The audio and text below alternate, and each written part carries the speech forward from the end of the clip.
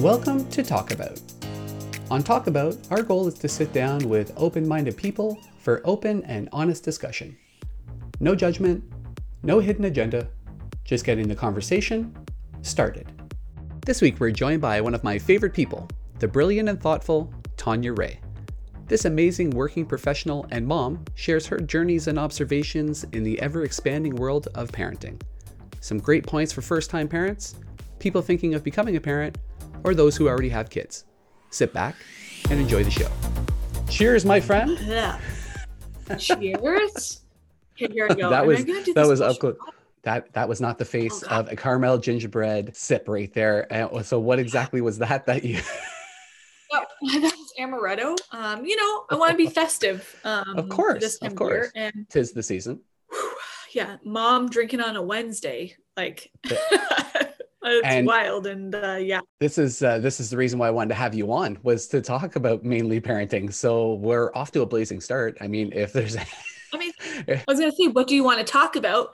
You get it. But plug. You did it. Damn it.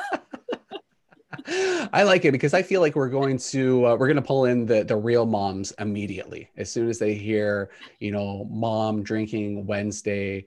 Boom, they're like, yeah, I'm going to sit down for the next hour or so and listen to what these people have to say about parenting and being a mom. Of course, only one of us is going to speak about that. I mean, you had a mom, right? So that you can. I definitely had a mom. So you absolutely can have an opinion on moms, right? And I do. Moms. So I mean, I've already stated on the show several times that I'm a mama's boy. So people don't know that by now. That's cool. They'll find out eventually. But and do you feel like there's like a negative connotation when you say mama's boy, or what do you think about that? Well, I think that back in the day, so this is where the interesting thing is, and this is why this conversation is going to be so fun to talk to you about parenting, because my era of growing up, absolutely, if I was a kid saying that, a teenager, even a young adult saying that, yeah, you would be chastised by your friends, you'd be chastised by family even. Mm-hmm. So it was absolutely what it was. Now you say it, it's like wearing it like a badge of honor, I find. And I find that that's where kind of culture is going in general, in terms of these derogatory things being recognized for actually what they are, similar to being smart. It's now cool to be smart, but it's kind of even past that stage, I find, in terms of there's no real differentiation between people anymore. It's just a matter of being authentic. I'm hoping that's where it's heading. I think that that's what your generation actually kind of started to lift off the ground. I don't know. Do you think that things are heading in that direction? I mean, I would say so. So actually, it's funny because I want to keep asking you questions. But, feel free, ask away. Well, I was going to ask, like, do you think it's because of your age now that it's acceptable? Or do you think that a teenager now could be called a mama's boy and it would be okay? I think in terms of me personally, it absolutely doesn't make a difference to me how it's received. Sure. Right. And neither has anything for quite a long time. And that definitely is the age component. I do think, though, it's looked upon as being not necessarily favorable, but nobody thinks about it. Nobody gives it a second thought. I've seen, people my age communicating with their kids.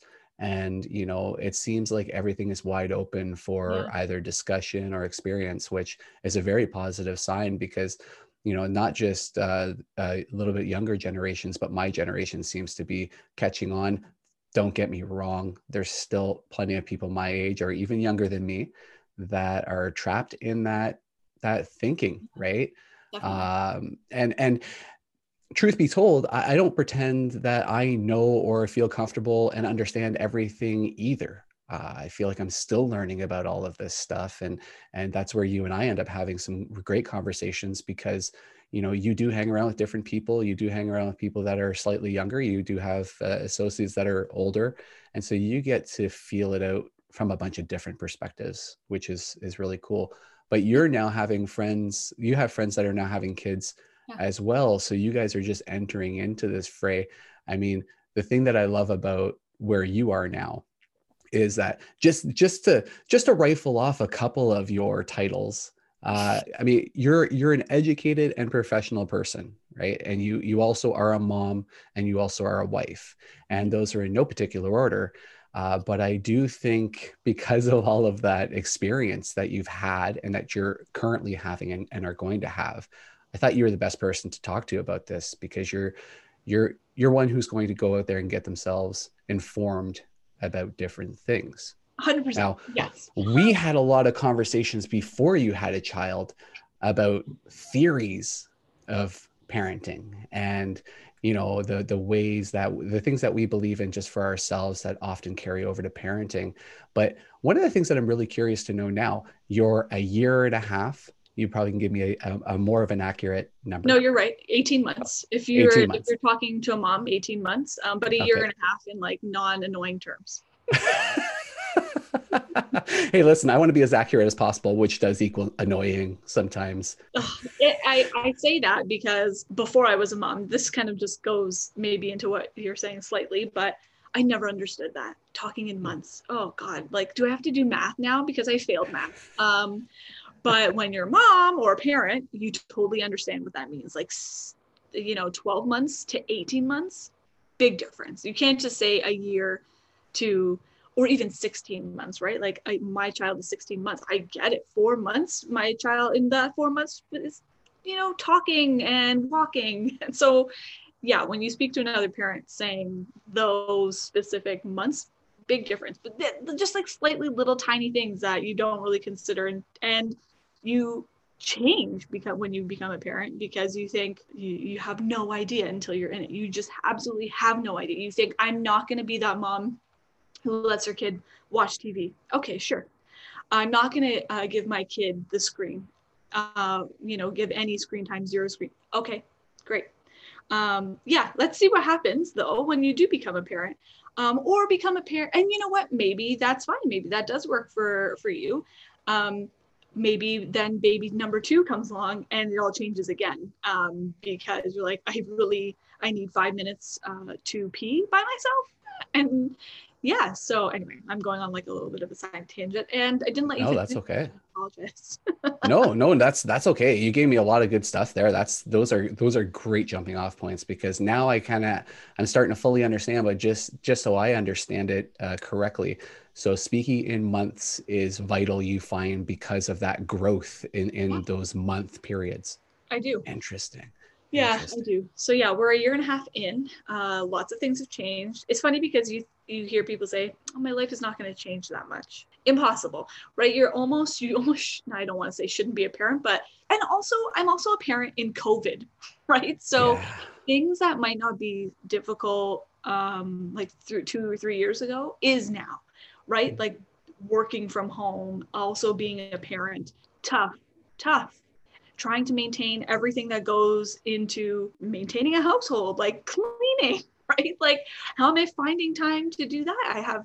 I do want to touch, if it's okay, to return to our conversation about strong, or men being mama's boys. I obviously have a son. And so, Yep. and I hope he's a mama's boy. Like, I want him to be living in my house until he's 30 and like totally. Okay, I say that, but also at the same time, I know I need to give him tools to become a young, independent man. Ew, I don't Oh, want sure. to. That sounded like the scripted. That sounded like the scripted answer. That sounded. We're getting to the real truth here. 30 years old. Go on. And living in my house.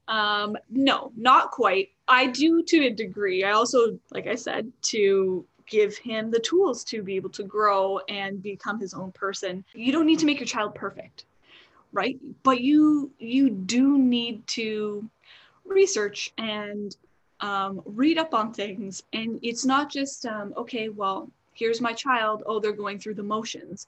Sometimes, sure, maybe you can do that.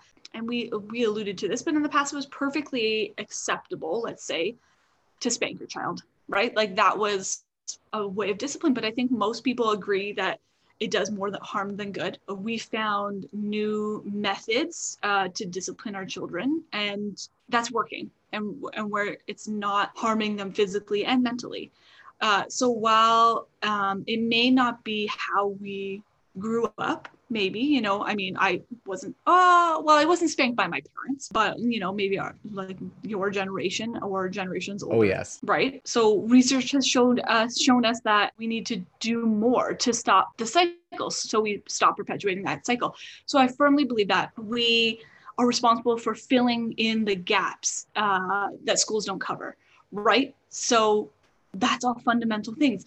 Like, how do we stop? This is a huge topic, and I'm not going to get into this, but for example, how do we stop systemic racism? Well, we can't just teach them a course in school and say, you're good now. Children want to please the ones that they love. And who are they? They're your parents, typically, right? And so when they hear what we say, or when they hear what we don't say, they will take that on as their own. That's now part of their identity. And the majority, right? Unless you do some work on yourself. But I had read an open essay once from a transgendered person who was enjoying, it was just a stay at a hotel, and he was in the elevator, and a child said to his mom, her mom, that man is wearing makeup. And, you know, the woman was polite enough and said, yes, some people are different. And initially the individual thought, okay, it is what it is. Like, they could have just like been disgusted, not had that conversation then and there. Having a conversation then and there is always great. So, you know, you can address what your child is pointing out to you. But the word different holds a connotation of you're out of the ordinary, right? You're not like me. And so that word is a problem sometimes, right? So while the woman, you know, and the individual wasn't blaming the woman for using that term, because again, she addressed it then there, she might not have known how, but this was an educational piece and I found it really interesting. But excuse me, the writer suggested the mother could have used the term, yes, he's wearing makeup, isn't he beautiful? Right? It looks great. And that way it shows our children that everyone is accepted, right? It's something, but that's a parent that has to do that kind of teaching. And I will stop there because I feel like you probably have some stuff to say, but I also have stuff to say about boys too. No, absolutely. No, that's amazing. I mean, first of all, just to loop back a little bit, I don't think that you have much of a problem in having a potential mama's boy on your hand. I know your husband quite well. I know that even as different as him and I are, we're both mama's boys, and we would do anything for our moms. So I think you're in good shape there. And plus, you're a pretty freaking awesome person. So, let's just place that out there. I really like what you said that about the transgender situation, that there is something that I struggle with a lot. And this was also tied in with another thing that I struggle with a lot is the not saying no all the time. Right. Now, with the transgender situation, I'm a big fan of explaining things to kids, but understanding that, you know, sometimes an elevator conversation about the complexities of such a situation might not be the appropriate time. So, but coming up with some vernacular in the moment, you know, is something that's helpful, because I'm sure she's looking at it from the general perspective of things, especially the people that she knows, which is what we refer to more often than not. But in a situation like that, what I'd love to see is just inclusion in that conversation, you know, like just if that person felt comfortable enough to say, oh, do you mind if I, you know, just say something to that child or something along those lines. But yeah, I think as long as you remain humble about the situation, then it doesn't have to be awkward and uncomfortable. However, I don't know those terms yet in the conversation and in the moment. Like, what do you say? This is where I'm kind of hoping that society as a whole just remains patient while the rest of us catch up. Yeah. Because you and I have had this conversation before about pronouns, and it's something that I'm changing. It's something that I'm trying to be mindful of, but there's going to be times where I'm going to refer to a woman as a woman and a man as a man, just based on what I see and what I experience. And that's not meant to offend anybody. And in those moments, they're teachable opportunities, right? Just like there is with kids at every turn. So one of the things that I want to focus on, it's not something that you touched on, but it is something that pairs nicely with the gender conversation, is in terms of discipline and saying, no, you have a child who's 18 months. He kind of understands what's going on, but it's you're not going to sit down and explain full situations to him, and he's going to articulate everything that you say. In those moments where there's like a dangerous situation, like maybe at the top of the stairs or around a hot stove, like and I'm sure that you've run through all the Oh yeah. scenarios. Do you say no? Do you act quickly? Do you say something, or what do you hope? Let me ask you this: what do you hope you would do and say in that circumstance? Children need to know boundaries. So, or, you know, or depends on who you speak to. Boundary is boundary. You can call it bumpers. Children will test the boundaries because that's what they need to know. They need to know what their limits are, and we need to provide that to them. So, you know, they're at the top of the stairs, but you repeat yourselves, no, but, right? Like everything is okay, no, this is dangerous, and I'll explain. If you fall down, you'll hurt yourself. Children do hear no a lot right now, and they will, especially in their toddler years. So there's ways of saying no, and right, like, no, we can't touch the stove. Let's go back and play with your pretend stove, and we can pretend make food while mommy makes real food. It's about acknowledging and then they'll test you, right? So you can't, it's also hard because when you have a big reaction, so will they. So if you say, oh my God, you shouldn't do that, well, then they'll try again, right? Like, wouldn't you? That's what they say, and it's true. Like, you're like, oh God, don't taste that beer, it's so gross. Or I've had this conversation recently about candy corn. You know, candy corn has a really bad rap. I love candy corn, and I stepped out of the box one day and I was like, I'm gonna eat this candy corn. It was the best decision I made in my life. But everyone else says, don't eat the candy corn, and they're like, okay, well, I guess I'm not going to. No, if you're like me, you're probably gonna test that candy corn and you're gonna realize it's so tasty. But it's probably parents being like, there's so much sugar in this candy corn, you shouldn't be eating it. So I'm just saying, kids with any kind of brain will test you, and as they should, right? So absolutely, if you explain, like, there's, of course, you have to say no, but you don't have to have a big reaction, basically, is what I'm summarizing. And you explain why, and eventually they will get it. Like, Max has a biting problem. It's not my favorite thing. And like, you should see my husband's arm, right? It's bruised all the way up because he gets excited, right? Like, he doesn't know how to express himself fully. So, well, what do I do? Just say no every time, get angry? No, like, instead we'll give him other tools to express himself. And I say, okay, I know you're really excited. Biting hurts people. We can't do that. But what you can do instead is clap your hands if you're excited. Max has started to clap his hands now when he gets excited, but it took a very long time to get there and a lot of repetition. And yeah, so here we are. Finally, he's doing things like that. That's amazing. I mean, that is exactly what you're talking about in giving the tools. And I think that dovetails nicely with the whole big reaction, because one of the things that I've found, and again, this is all still theory for me, you're living it, so you can tell me if your experience has been different. One of the things that I've never liked is when parents overreact to any type of situation, because the kid reacts good, bad, or indifferent in a lot of circumstances, like the infamous child falling down, right? And the person freaks out. Well, what do you think the child's going to do? They're going to freak out. 100%. They're going to start bawling their eyes out. Instead, I mean, not to say just be cool as a cucumber if it's a gash or something like that, like, act appropriate, but right.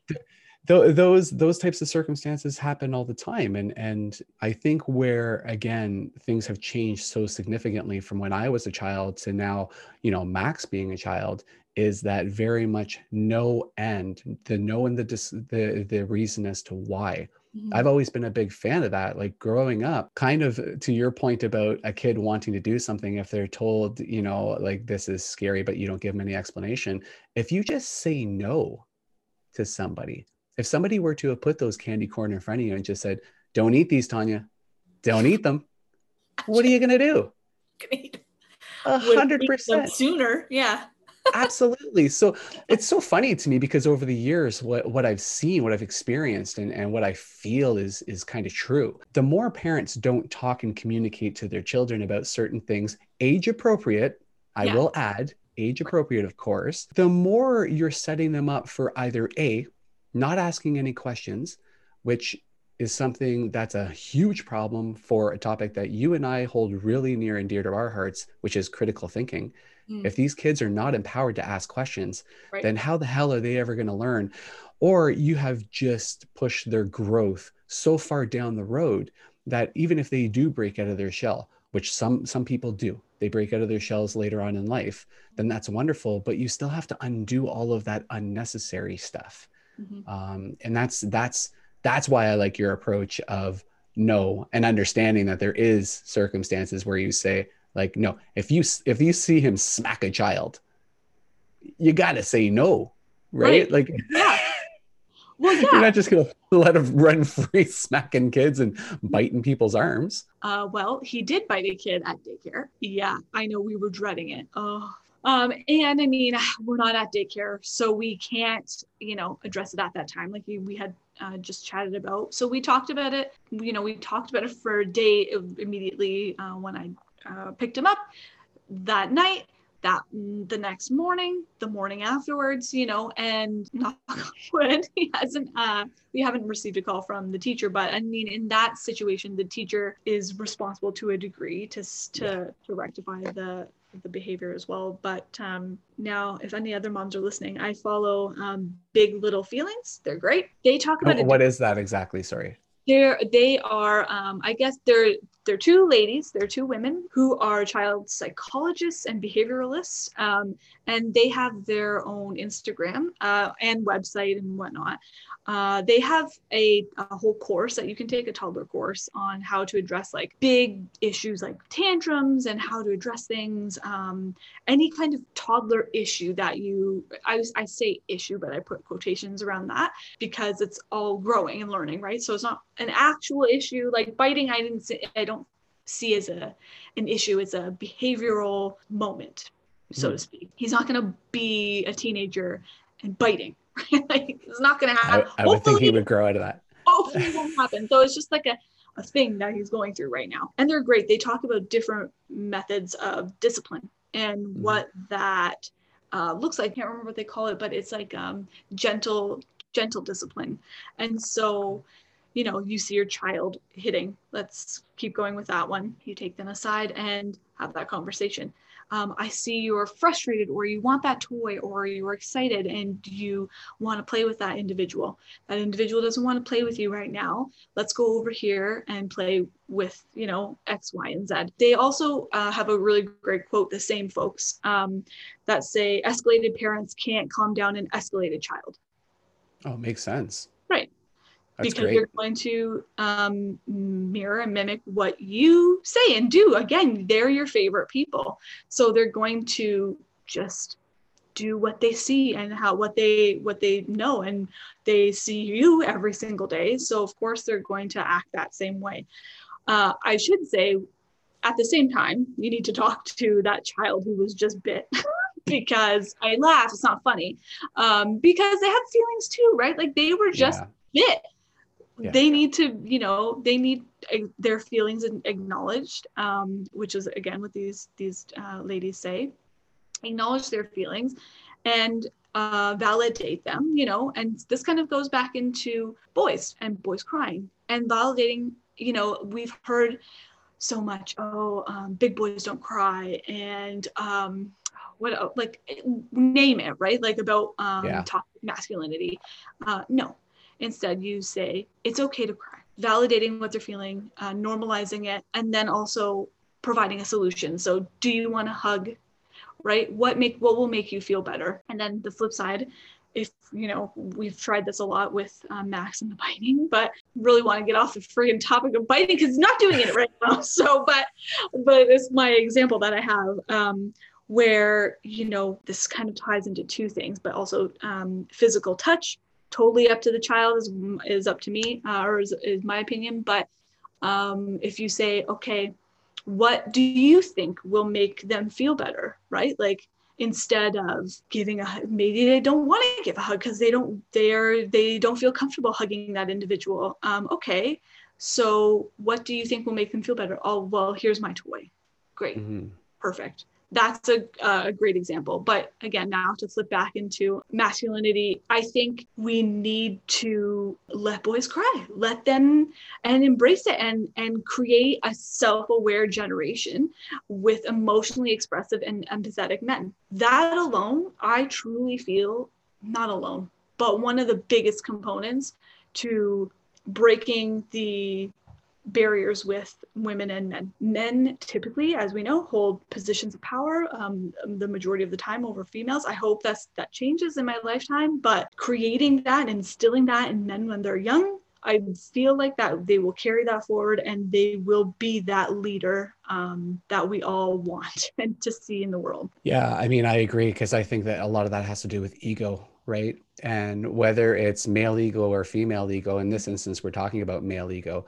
And if that's enforced at home or through the examples that that child's seeing, of course they're going to hold other people down. And generally, it's been more so because the person is not confident in and of themselves, you know. Yeah. And I think that a lot of that definitely starts if you can communicate yourself freely and openly, that's going to go a long way. How do you skirt the issue of allowing the child to express themselves and you communicating with them, but not trying to create a situation or over explain or, you know, kind of hit the point and be age appropriate? I mean, there's so many things, especially at 18 months, I know. that are going through your head as a parent. Like, do you just feel it out in the moment? Do you prep yourself ahead of time by listening to these, you know, to different experts and reading different things? Like, how do you prepare yourself for that? Me personally, yes. Right. And to go back to what I said at the beginning, the very first thing I said is parenting takes work. What that means for different people will be different things. For me, it was preparing myself as to how I'm going to handle situations with him, because I want him to be a confident individual, but I also want him to be a male feminist and be an ally to females, which I feel like is a very important thing and a big way, like I said, to break down those barriers. I also want him to be, you know, an ally to everybody, with any person of color or individuals with disabilities. These are the things I went to school, did my undergrad in social work, and things that I wasn't necessarily taught until I went to university. University, you're 20, right? That's 20 whole years, 2 decades of not really being taught that or realizing that. I'm not blaming my parents. I'm saying this was something that they didn't necessarily know. They weren't brought up. They weren't taught this. But I do know better. So therefore, I'm going to teach my son better, right? Like, don't we all want better for our children? Yeah, I mean, So that's the hope is just like next generation continues to get a little bit better and evolves a little bit more, right? exactly. But I think people are maybe not. I was about to generalize. I was going to say people thought, okay, well, hitting is the worst, and now we're not hitting so much, so we're okay now. But I think people are understanding that there's more to that, to building a confident individual. But yes, resources are so important, because I don't know, right? Like before I had no idea. How do you talk to a child to say, mommy and daddy are having a conversation right now about politics, and therefore, like, no, they don't understand, they don't get that. But what works for one individual won't work for everybody, right? Like, all humans are different, therefore all children are different. Right? We are all different. So and this kind of goes to everything. Children will walk at different ages, they'll talk at different ages, they will behave differently. Some children will need sleep training, they call it. Some children won't. Some children can't sleep unless they are laying on you, like Max did for 12 months. Some children can, right? Like, it's totally fine. And once you start saying, well, this child shouldn't be doing this, then you're blaming the child, which is not fair. They're new to this world. And you're also blaming the parent. And don't we have enough going on? Like, there's so much in the world that is not fair. I don't judge, right? I say that. I do. If you're going to put your child at risk in any way, right? If you're going to put them in harm or put their life at risk, then 100% I will judge you, because you're doing it wrong, right? Otherwise, like I said at the beginning, if you need to put your child in front of the TV watching Sesame Street while you do the dishes, I'm talking about myself, then that's gonna happen. It doesn't make you a terrible parent. It like that doesn't do No, it. I agree with you. I think it's what you do the majority of the time, not in the instance. I mean, like I was blown away, and I told you this when I went over there. This was pre-COVID, where you can actually have people in the house. Actually, I think it might have been right around it. I don't know. Anyways, but you guys were doing bath time, and you had your ritual of bath time with the music on, and mom and dad were there, and it was a fully engaged experience. Those, and I commended you guys on that, because I've been around a lot of parents, and not because they were bad parents, maybe they just didn't know any better, maybe they hadn't had the tools. There's any litany of reasons why, but not a lot of people would be that engaged, doing baby exercises, making sure that they're, he's growing at a good pace. Has there been anything that you envisioned before becoming a mom that hasn't come to pass? Some theory that you thought, I'm going to do it this way, and then in practice you're like, well, that's out the window. That's not happening. Or conversely, has there been anything that has surprised you? Now 18 months in, that you're like, I never saw that coming. Wow. I mean, Those are loaded, can you by the say way. everything? You can. I think it would apply. Yeah, like that's how it feels. I would say milestones, right? Like everyone's so fixated on the milestones that we all know: rolling, crawling, walking, talking. Max was a little behind on all of those things because he was smaller.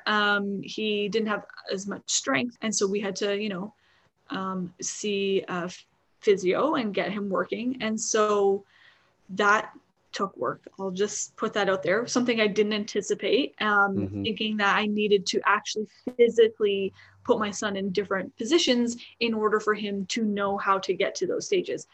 So those are the big milestones. I didn't understand mini milestones were a thing, like reaching out in front of you. That is part of getting your core up and engaged, and reaching to the different toys around you so you can, start feeling what movement feels like. Standing up and down, right? Like squatting. That's a mini milestone. Who knew, right? Like who knew until I was absolutely in it. Yeah. So those, I guess, things were shocking. I don't know if that. No, that's great. That's Okay. great, because I think what I'm kind of after there is, I'm sure every parent goes through different things, especially with COVID as the caveat, which it is in all of our conversations now. But the fact that it can feel very isolating being a parent, even without COVID. I mean, like you said, it takes a lot of work if you're dedicated to it, which most parents are. It takes a lot of time, a lot of effort. So that cocoon just forms anyways. Yeah. But COVID just kind of complicates that. So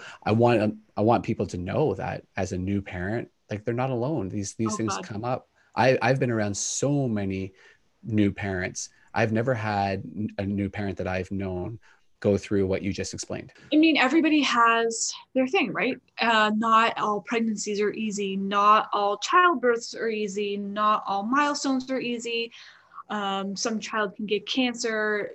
There's so many things that can happen in life that are terrible, and you don't anticipate it. And that is even more isolating, right? Like when there's things that are very difficult. Like for me, of course, what I was going through at that time, I felt was difficult because I hadn't raised a child before, right? So these were my feelings and they were valid. I felt it was difficult. Some moms, even just the idea of breastfeeding is really difficult for folks. Part of what you are able to do and that's fine, right? Like it's also because, again, it's very isolating. Like waking up with Max every 40 minutes to 2 hours, exhausting. It's just me and him. Like that alone, very isolating. So when moms say, I'm going to give them formula so my husband can feed them, or my mom can come over and feed them in the middle of the night so I can sleep for 3 hours in a row, totally get it, right? Yeah. So yeah, there's a whole thing about, breast is best. Max was a breastfed baby for I don't even know, 15, 16 months, 15 months. I don't know. The things, the time goes out the window when Yeah. it comes to yourself. I still get it, right? Like I tried really hard, right? I wanted to make sure that Max was breastfed. It was a goal of mine because I personally wasn't breastfed and I was sick a lot as a kid. And to me, and the research I did, I felt like I was sick a lot because I wasn't breastfed. Probably not even 100% right. Could have been the smokers around me. Most likely that was the big reason. Maybe Could have I had, contributed. yeah, right. Maybe I had undetected allergies. I had no idea. But to me, that's why I felt it was important, and that's why I did it. Again, I don't judge you if you don't. That's not you putting your child at risk to me. So that's a whole thing that I just went off on. That's But perfect. yeah. No, that's awesome. I think it's interesting because in a lot of the research that I've done over the years, because parenting has always been fascinating to me. People are fascinating to me, but parenting, I think, is just I've got a ton of opinion on it, as overhearing my theories over the years. But it's also one of these things that everybody does have an opinion on because it's a profession. Like it's a Oh man. full-time job as a Yeah. parent, Yeah. as you can attest to. So there's all these theories that come out, and it is unbelievable to me. Like information is great, information is gold, and knowledge is power, all those good things to say. But there's so many theories out there that find the thing that works the best for you in your situation Yeah. and just do it. If your kid is having a hard time sleeping, and sleeping with you helps you all, because being sleep deprived is no joke, something that's going to mess with your head, so you just have to do what you have to do to survive sometimes, right? Yep. 100%. I say this and like co-sleeping, do what you need to, Mm. but also be aware that probably don't have sheets on your bed. Like that's also putting your child at risk. My I'll say friend was on TikTok and she had seen, went to bed with her daughter, woke up and her daughter was dead in the sheets because she got herself tangled. So yeah, if it's something that works 100%, do what you need to, but know the risks when it comes to certain things. Yeah, because they also say back is best for babies to lay on their back. Because it's the position that least causes SIDS. Some babies are like, okay, I hate my back. I can only sleep on my belly. Well, yeah, okay, but you can't roll over yet. So there's that.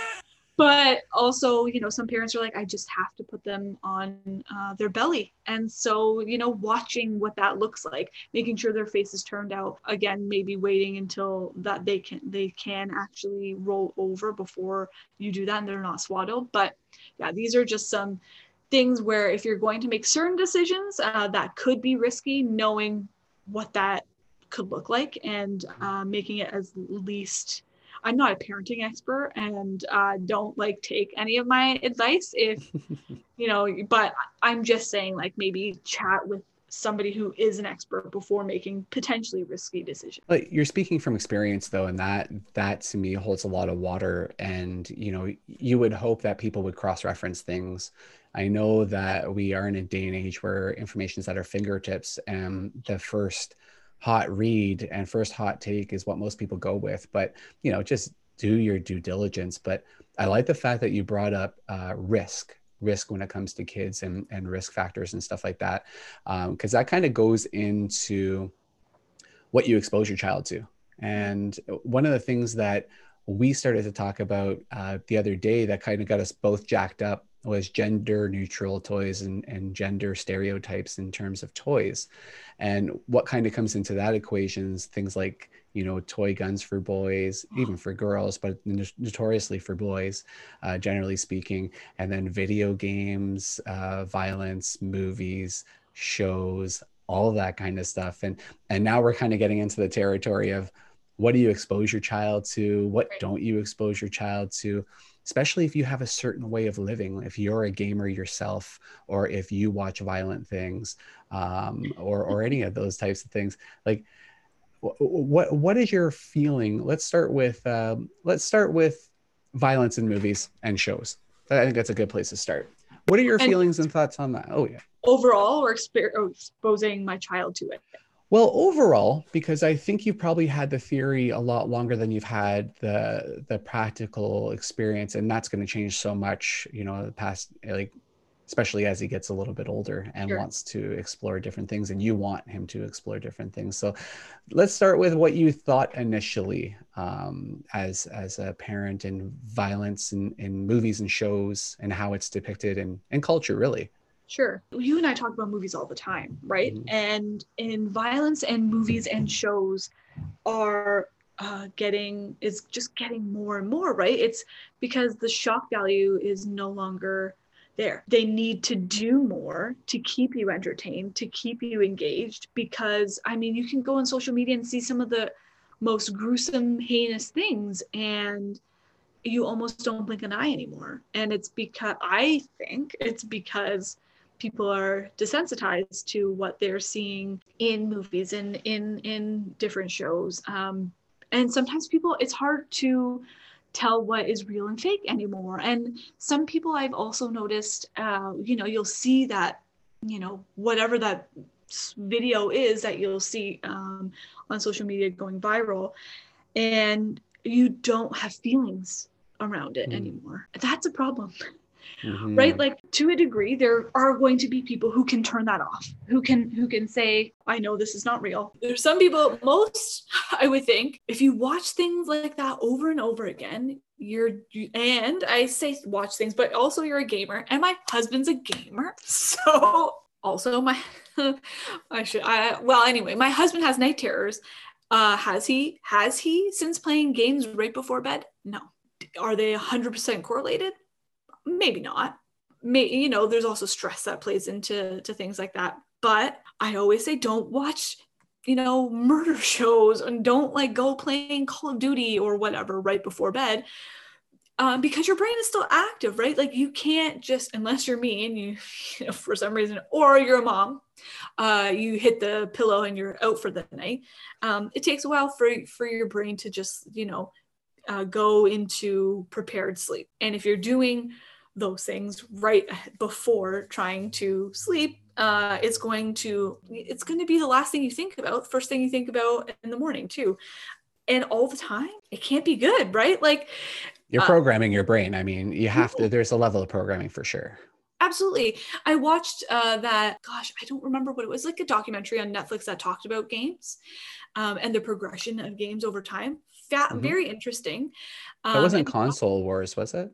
No. It's a different one. I know. Yeah. Okay. Anyways, but it was really interesting because it talked about, like the 2-bit, beep, beep, like those like little things, and how it got, once they started with Mortal Kombat and what was the other one? Street Fighter. It became crazy from there, right? Like, it was like all about fighting and making it more realistic. And then there was this weird game where there was like a break-in, and they were like, what the heck? And that like was totally banned, that weird game, because it was too realistic. And meanwhile, you see the games that people play now, and that's like even way more realistic. But when I was growing up, Eminem was the really big rapper at the time, and he would say, okay, like, what I'm rapping about is that what's really causing them to shoot up their schools, because that was really big, or is that what's causing them to lose their shit, essentially. And at the time when I was a teenager, I was like, no. And as a parent, I'm like, yeah, it is, I think, because like, if that's all you're doing all the time, right? Like anything, if you are practicing piano all the time, you're going to be 100%, like, you're going to be great at it. If you're practicing anything all the time or seeing something all the time, that's just going to be part of you. I'm sorry. Yeah, I mean, if you're exposed to anything and you know that that's an outlet, and it's the right ingredients, right? Because I think the thing that I've always found interesting, and it's so unfair, but I find it more and more true as every day goes by. If you have a household that doesn't monitor to a degree and doesn't have open discussions and doesn't provide an opportunity for learning, then you are missing an opportunity to guide them in the right direction. Totally. I mean, everybody has their issues, and there's certain things that, you know, doesn't make a difference what a parent did, that that kid might have had every opportunity in the world. And the point I think that I'm trying to get to is that it's unfair but kind of true that all your negative attributes can be blamed on your parents, because whether they do or don't, they're the ones that are held responsible. And that's not, it's not a fair thing to say, but you know, and they're doing the best that they can. But if you are just openly letting them, like, that's where I think kind of being a best friend to your child Mm. is, I mean, it's a lofty goal and I think it's well meaning, but I don't think that you can be your child's best friend, in my opinion. Yeah, I think you're right. That is the goal. I think there's going to be things that your child's not going to want to talk to you about, no matter what, right? Like you're going to want them to tell you things, and they may. And you know what? You may have the best relationship out there. They may tell you everything that they do, but once they go to school, they're with their friends the majority of the day. Those people will become their best friends, and they will know who your crush is and all the notes that you pass over. I don't know. Do kids do that anymore? They probably just Texts, text one another. which it still Anyway, amazes me that I think they just now announced, like not too long ago, that they were going to be removing cell phones from the classroom, which I don't even know how that was even a discussion. We couldn't even bring a calculator in I to know. most classes unless it was advanced math. Ugh. And these kids are just bringing their cell phones. That blows, anyways, that kind of blows my mind, but that's probably what they're doing in lieu of notes. Yeah, exactly. Yeah, yeah. But like, so I feel like, I don't know. I think you can be a great friend. I don't know if you can be their number one best friend. I Mhm. think that they will, like, for those teenage years, I want to say, I think maybe later on, I think Mhm. I think it's very fair to be like, my dad's my best friend or my mom's my best friend. But I think in those weird teen years, I don't know if they'll consider that too. But I think maybe the ultimate goal, yeah, I think it's possible. Yeah. But not during like these game playing years, because and now you spoke about cell phones, and we both watched The Social Dilemma.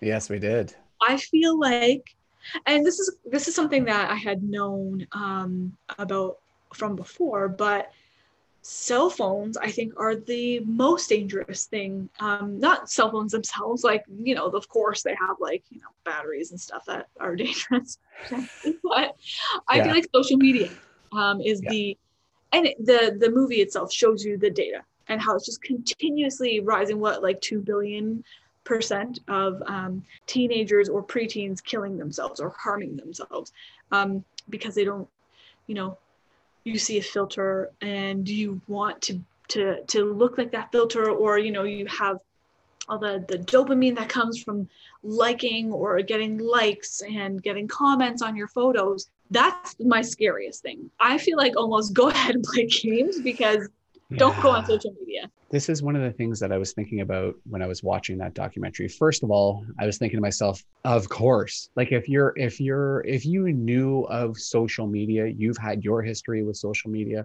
there's just, of course, guys, like just have half a brain. However, if you're brought up in that era, that's all you know. Like Yeah. again, that benefit of us not kind of growing up in an era where social media was the main thing, you can kind of differentiate that. It's almost like remembering when shopping malls and stuff like that were closed on Sundays. And so when COVID first hit, I was like, yeah, so places are closed. It's okay. I don't need to go shopping every Yeah. single day. But yeah, if you only know that, it's terrifying. And you're right, the data is in. I mean, the data has been in. The beautiful thing about how quickly this social media thing has risen is that the data has come in even faster. And that's where we are as a society, is that all the data is coming in quickly.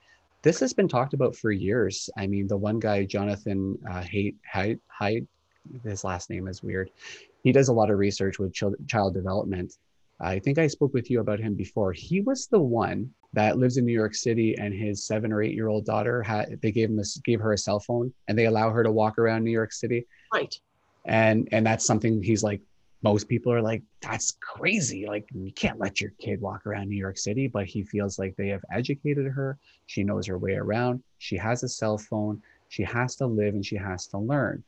Now just gearing away from social media for a quick second, how do you as a parent kind of make peace with that, allowing, and this is getting a little bit ahead because 18 months, but before you know it, he's going to I know. have Ugh. these opportunities, right? And it's not the same as it was. Again, it's been documented for different reasons and different theories that going outside playing by yourself is not really a thing that kids do anymore. What are your feelings on that? Do you think that you want to give them that space to be able to grow as a person, or are there certain things that you just written off, been like, nope, that's not happening, not on my watch? I know, right? Like I want to, Yeah. of course, right? Like that's how you build confidence and trust, right? So they feel like, oh, my mom trusts me, so I can be outside. I also know that, kind of going back to what we were just talking about, where people are desensitized to certain things, and picking up a child is nothing. B, a lot of child rapes went undetected for so many years, and people didn't talk about that. So how do I know that, if I let my child out by himself, he will be raped, and then not tell me about it? That's fair. Right? Because it's something that was undetected for so long. I mean, again, teaching certain things, but can I mean, a man, an adult versus a child, like who's going to win? Mm-hmm. So those are two things that and two big reasons why I feel like it's easier said than done for someone like me. So while I'd like to, right now, I don't know. Yeah. I can't see. I mean, people like moms or dads get the negative term helicopter parent. Mm-hmm. Sometimes, first of all, sometimes they might need that because they may be a biter. You're the one that brought it I up. know. And by the way, I like to just go on record as saying is you're the one that brought up I being a sure whole. did. I definitely did. I definitely did. So two things. One, my definition of a helicopter parent is the one that dotes on their child. That to me is a little bit different than a parent who's just around their child. Sure. Being around their child, I think makes sense because that child hasn't driven themselves to the park, and that child might not, when they, you know what I mean? So there's some things it's valuable. But the other thing is it's got to be fear driven, right? Like, and again, it's one of those things that in your example, a child being picked up, anything happens to that child. The data is there that the likelihood of these things happening and the amount of cases and so on, sure, they're small. But if it happens to be your child in that one circumstance, your life is done. Your life is, it's done. No. Right. So I want to say, what's the harm in being around your child? Because I do think you could be at a healthy distance. I don't think that you need to be, hanging over top of them. I think you can go to a park and you can bring your book with you and you can look up every once in a while. You can see, or you can hang out with the other parents. Mm-hmm. But it seems as though, and in coupling with what you said, it's fear. Fear is the biggest factor. And it's kind of interesting because when you hear about all of these things, right? Like I'm reading this book, Freakonomics, and they break down, I don't know if you've ever heard of it or read it. Yeah, have you read it? No. Oh, you've heard of it. Okay. No, sorry. No, that's totally fine. I'm not going to quote anything from it. It's a fascinating book because they do look at breaking down the numbers, right, of everything. And one of the chapters that I'm just reading right now is Do Parents Matter? Okay. That's what they're exploring. And so they go through all of the things. And one of the examples that they talk about is a parent who won't let their child go to play at their friend's place because they know that their parents own a gun. It's obviously an American book, but they have no problems with letting them go to play at their other friend's place who has an outdoor pool. And of course, you see where I'm going with this and the way that they set it up, and there's more deaths that happen, accidental drownings, and well documented, and less children getting shot accidentally by a gun. Yeah. Again, big caveat to that though is, first of all, the gruesomeness factor of a child dying by gun. I couldn't even imagine it. The other thing falls under a category of accident, though one falls under like gruesome and preventable. Right. Yeah, and being like a good parent, like you think you're being a good parent by setting good standards, but I don't know. It's a fascinating thing in terms of allowing your child to kind of grow a little bit and being comfortable in that. But I think it's just a different time. I don't think that there's anything wrong with being around your child as they're growing up. I can't imagine why, right? Like, unless they're like, oh, my mom has to come. I mean, I've talked about, you know, my friends talk about sleepovers and how even that's risky, because as much as I can say I know I've met that dad or mom, is that enough? Is that enough? Because do you know their past? Like, the numbers, if we're going to talk about that, of individuals who have been, abused sexually by their parents or, loved ones, are shocking. They're actually shocking. So typically, that's how the cycle perpetuates. And so I don't know you, I don't know your past. I don't know who your family is, and I don't know if I'm comfortable with that, right? Like, that's not enough for me. Also, to speak to that, is, boys are freaking gruesome. They can, I mean, they can be really rough. And I know, Max will not be the biggest kid in his class, most likely.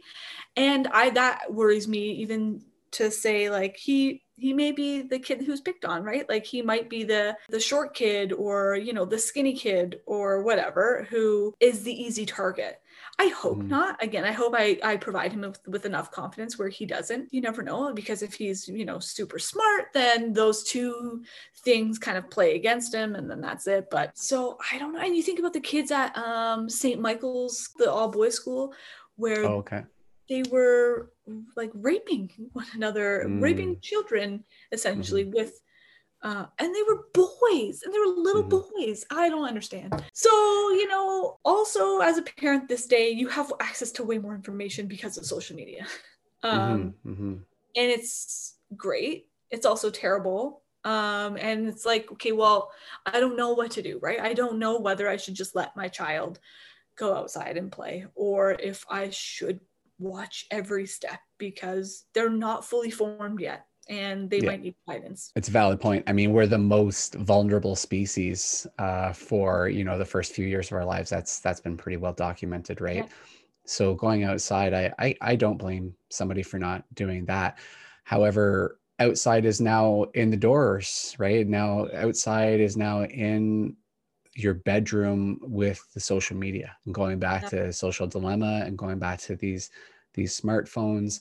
How do you even put yourself in a position when he gets a little bit older, when his kids or when his friends, because his parents maybe don't view things the same way as you? And this is actually going to be an overarching theme to toys as well, Mm-hmm. and also just frame of mind is once things are out of your control, which, let's be honest, most things are out of our control as human beings, but as parents, even more things seem out of your control. Oh man. So once he gets to a stage where smartphones become the thing, or whatever it's going to be in 5 years, because the social media is not going anywhere, right? The genie's out of the bottle.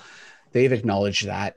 There is some benefit if people could use it that way. It's just that most people resort to using things in the most obscure, unproductive ways possible.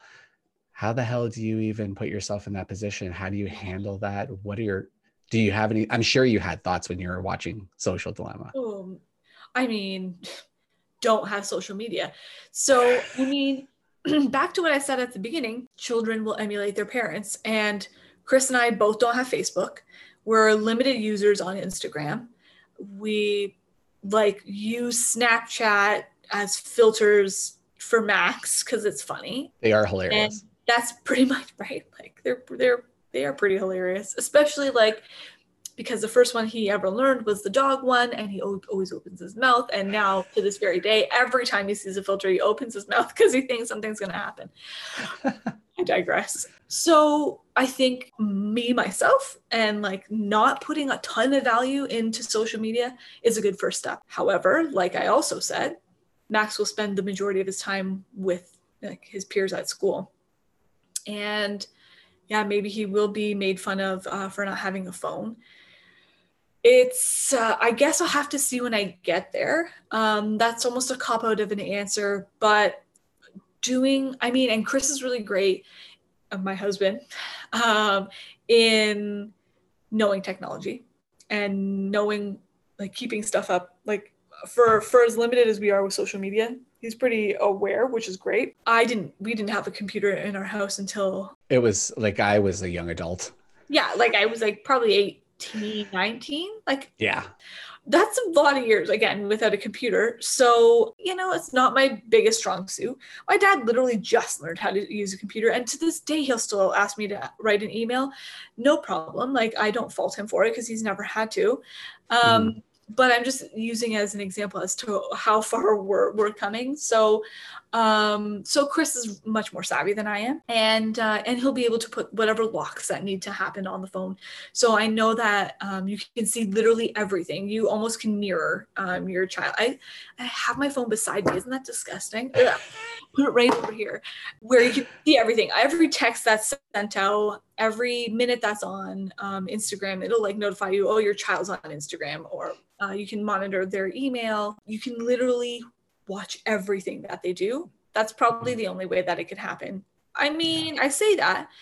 And if Max is also savvy enough, he'll figure out how to, remove that from his phone. But yeah, just knowing what those protections are, also limiting so you can see how much usage how much time you spent on whatever X, Y, and Z app, limiting that, checking how much, and then say, okay, if you go over this, well, then that's it for the week and I get your phone. And then taking their phone at the end of the night after a certain time, right? Like That's a big one.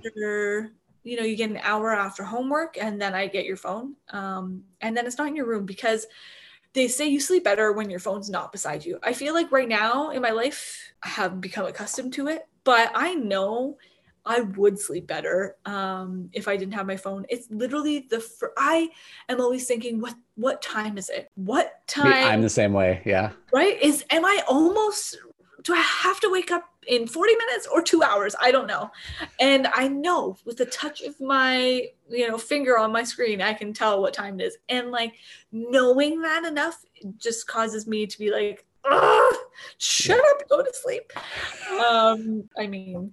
I think that's vital. I mean, there's no reason a kid should have that in there because they're going to use it. It's kind of funny because one of the comments I'd like to make is every time we open up a new topic, what I hear is you guys being the example, parents leading the charge. And I do think that that's really vital. And it's not to say that parents have to live their, account for every second of every time or every word that comes out of their mouth, but they do have to understand that kids are sponges. They've always been sponges. They're always going to be sponges.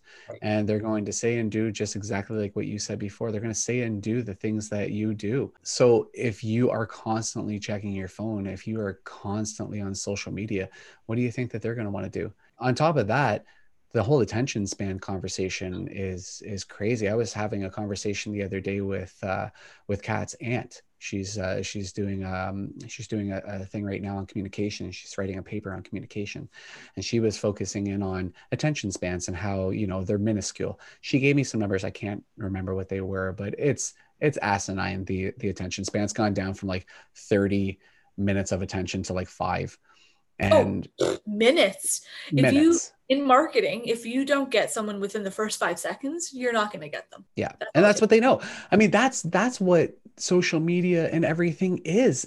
I actually have it in my notes right here. It's marketing on steroids. Yeah. If you're grabbing your phone every second, like the funny thing was when we were watching it, I had already turned off a lot of my notifications before, because I knew, like, when I was single, I was trapped on this thing. I was looking for the likes. I was, I understand it when people get lonely, they want that boost of confidence, or, you just want to be in touch with the outside world, and everybody's doing it.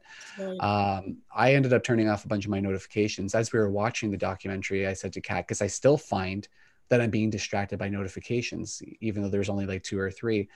I went back into my phone and I turned off everything that's not direct messaging, because the way I view it is that my phone is there so I can be reached. Good point. And So why not kind of reduce it back to what it was with a little bit more bells and whistles, because there's more ways for people to message me on Facebook or whatever. But I know that those are direct messages to me, not just some kind of news update that, to be honest with you, Tanya, I get a news update, it flashes, I'm like, oh, that's cool. I put it down. I don't even remember what I read. Yeah. Don't even remember what I read. No. So if you want to instill good habits, lead from the front, like you're saying. The thing that makes me laugh, though, is when people get the outrage about social media and they start, because when they were talking about being the product, we're the product now. They're mining our time and they're mining our attention. Yeah. And people are like, I didn't even know that was taking place. It's like, well, have you ever heard that old adage, nothing is free? Like, Yeah. you have an email, you have social media accounts, you have all of these things that you haven't paid a dime for. And you thought that people were just doing it out of the goodness of their hearts. Yeah, good point. It's so crazy to me. But again, it goes back to what we've been talking about, laying the foundations when you're younger, critical thinking, having open conversations, because even I'm not saying that everything can be avoided, like every negative thing can be avoided. I honestly, truly don't even believe that they should be. I think that there's a lot of, great things that come out of failure and negativity, if it's supported the right way. That's not to say demeaning somebody is in that category, and that's where the prior generations had it wrong. Right. As long as you're laying those foundations at the beginning and teaching them how to ask questions and how to be mindful of situations, and you're getting them off to the right start, and then you're sending them out into the world. Because I mean, between the genes that make us up, like you've said before, friends, parents, teachers, aunts, uncles, all of that kind of stuff, that's what makes you who you are. I guess one of the things in actually thinking about that, because it sounds like you have a really good handle on the amount of impact that you have on your child. Right now, your impact is massive, because you're setting up those boundaries and you're caring for that child. You're making sure that they're being fed every moment of the day. But it also sounds like you have a pretty healthy understanding that at some point in time, that's not going to be the case, that you're not going to be the biggest. That's a bit of a bummer. Yeah, I guess, right? Like it's almost like, oh man, like this part would make me emotional, but I'm going to try and hold it together. But it's like, they talk about all of and I saw a mom speaking about this. They talk about all of the hard milestones, right?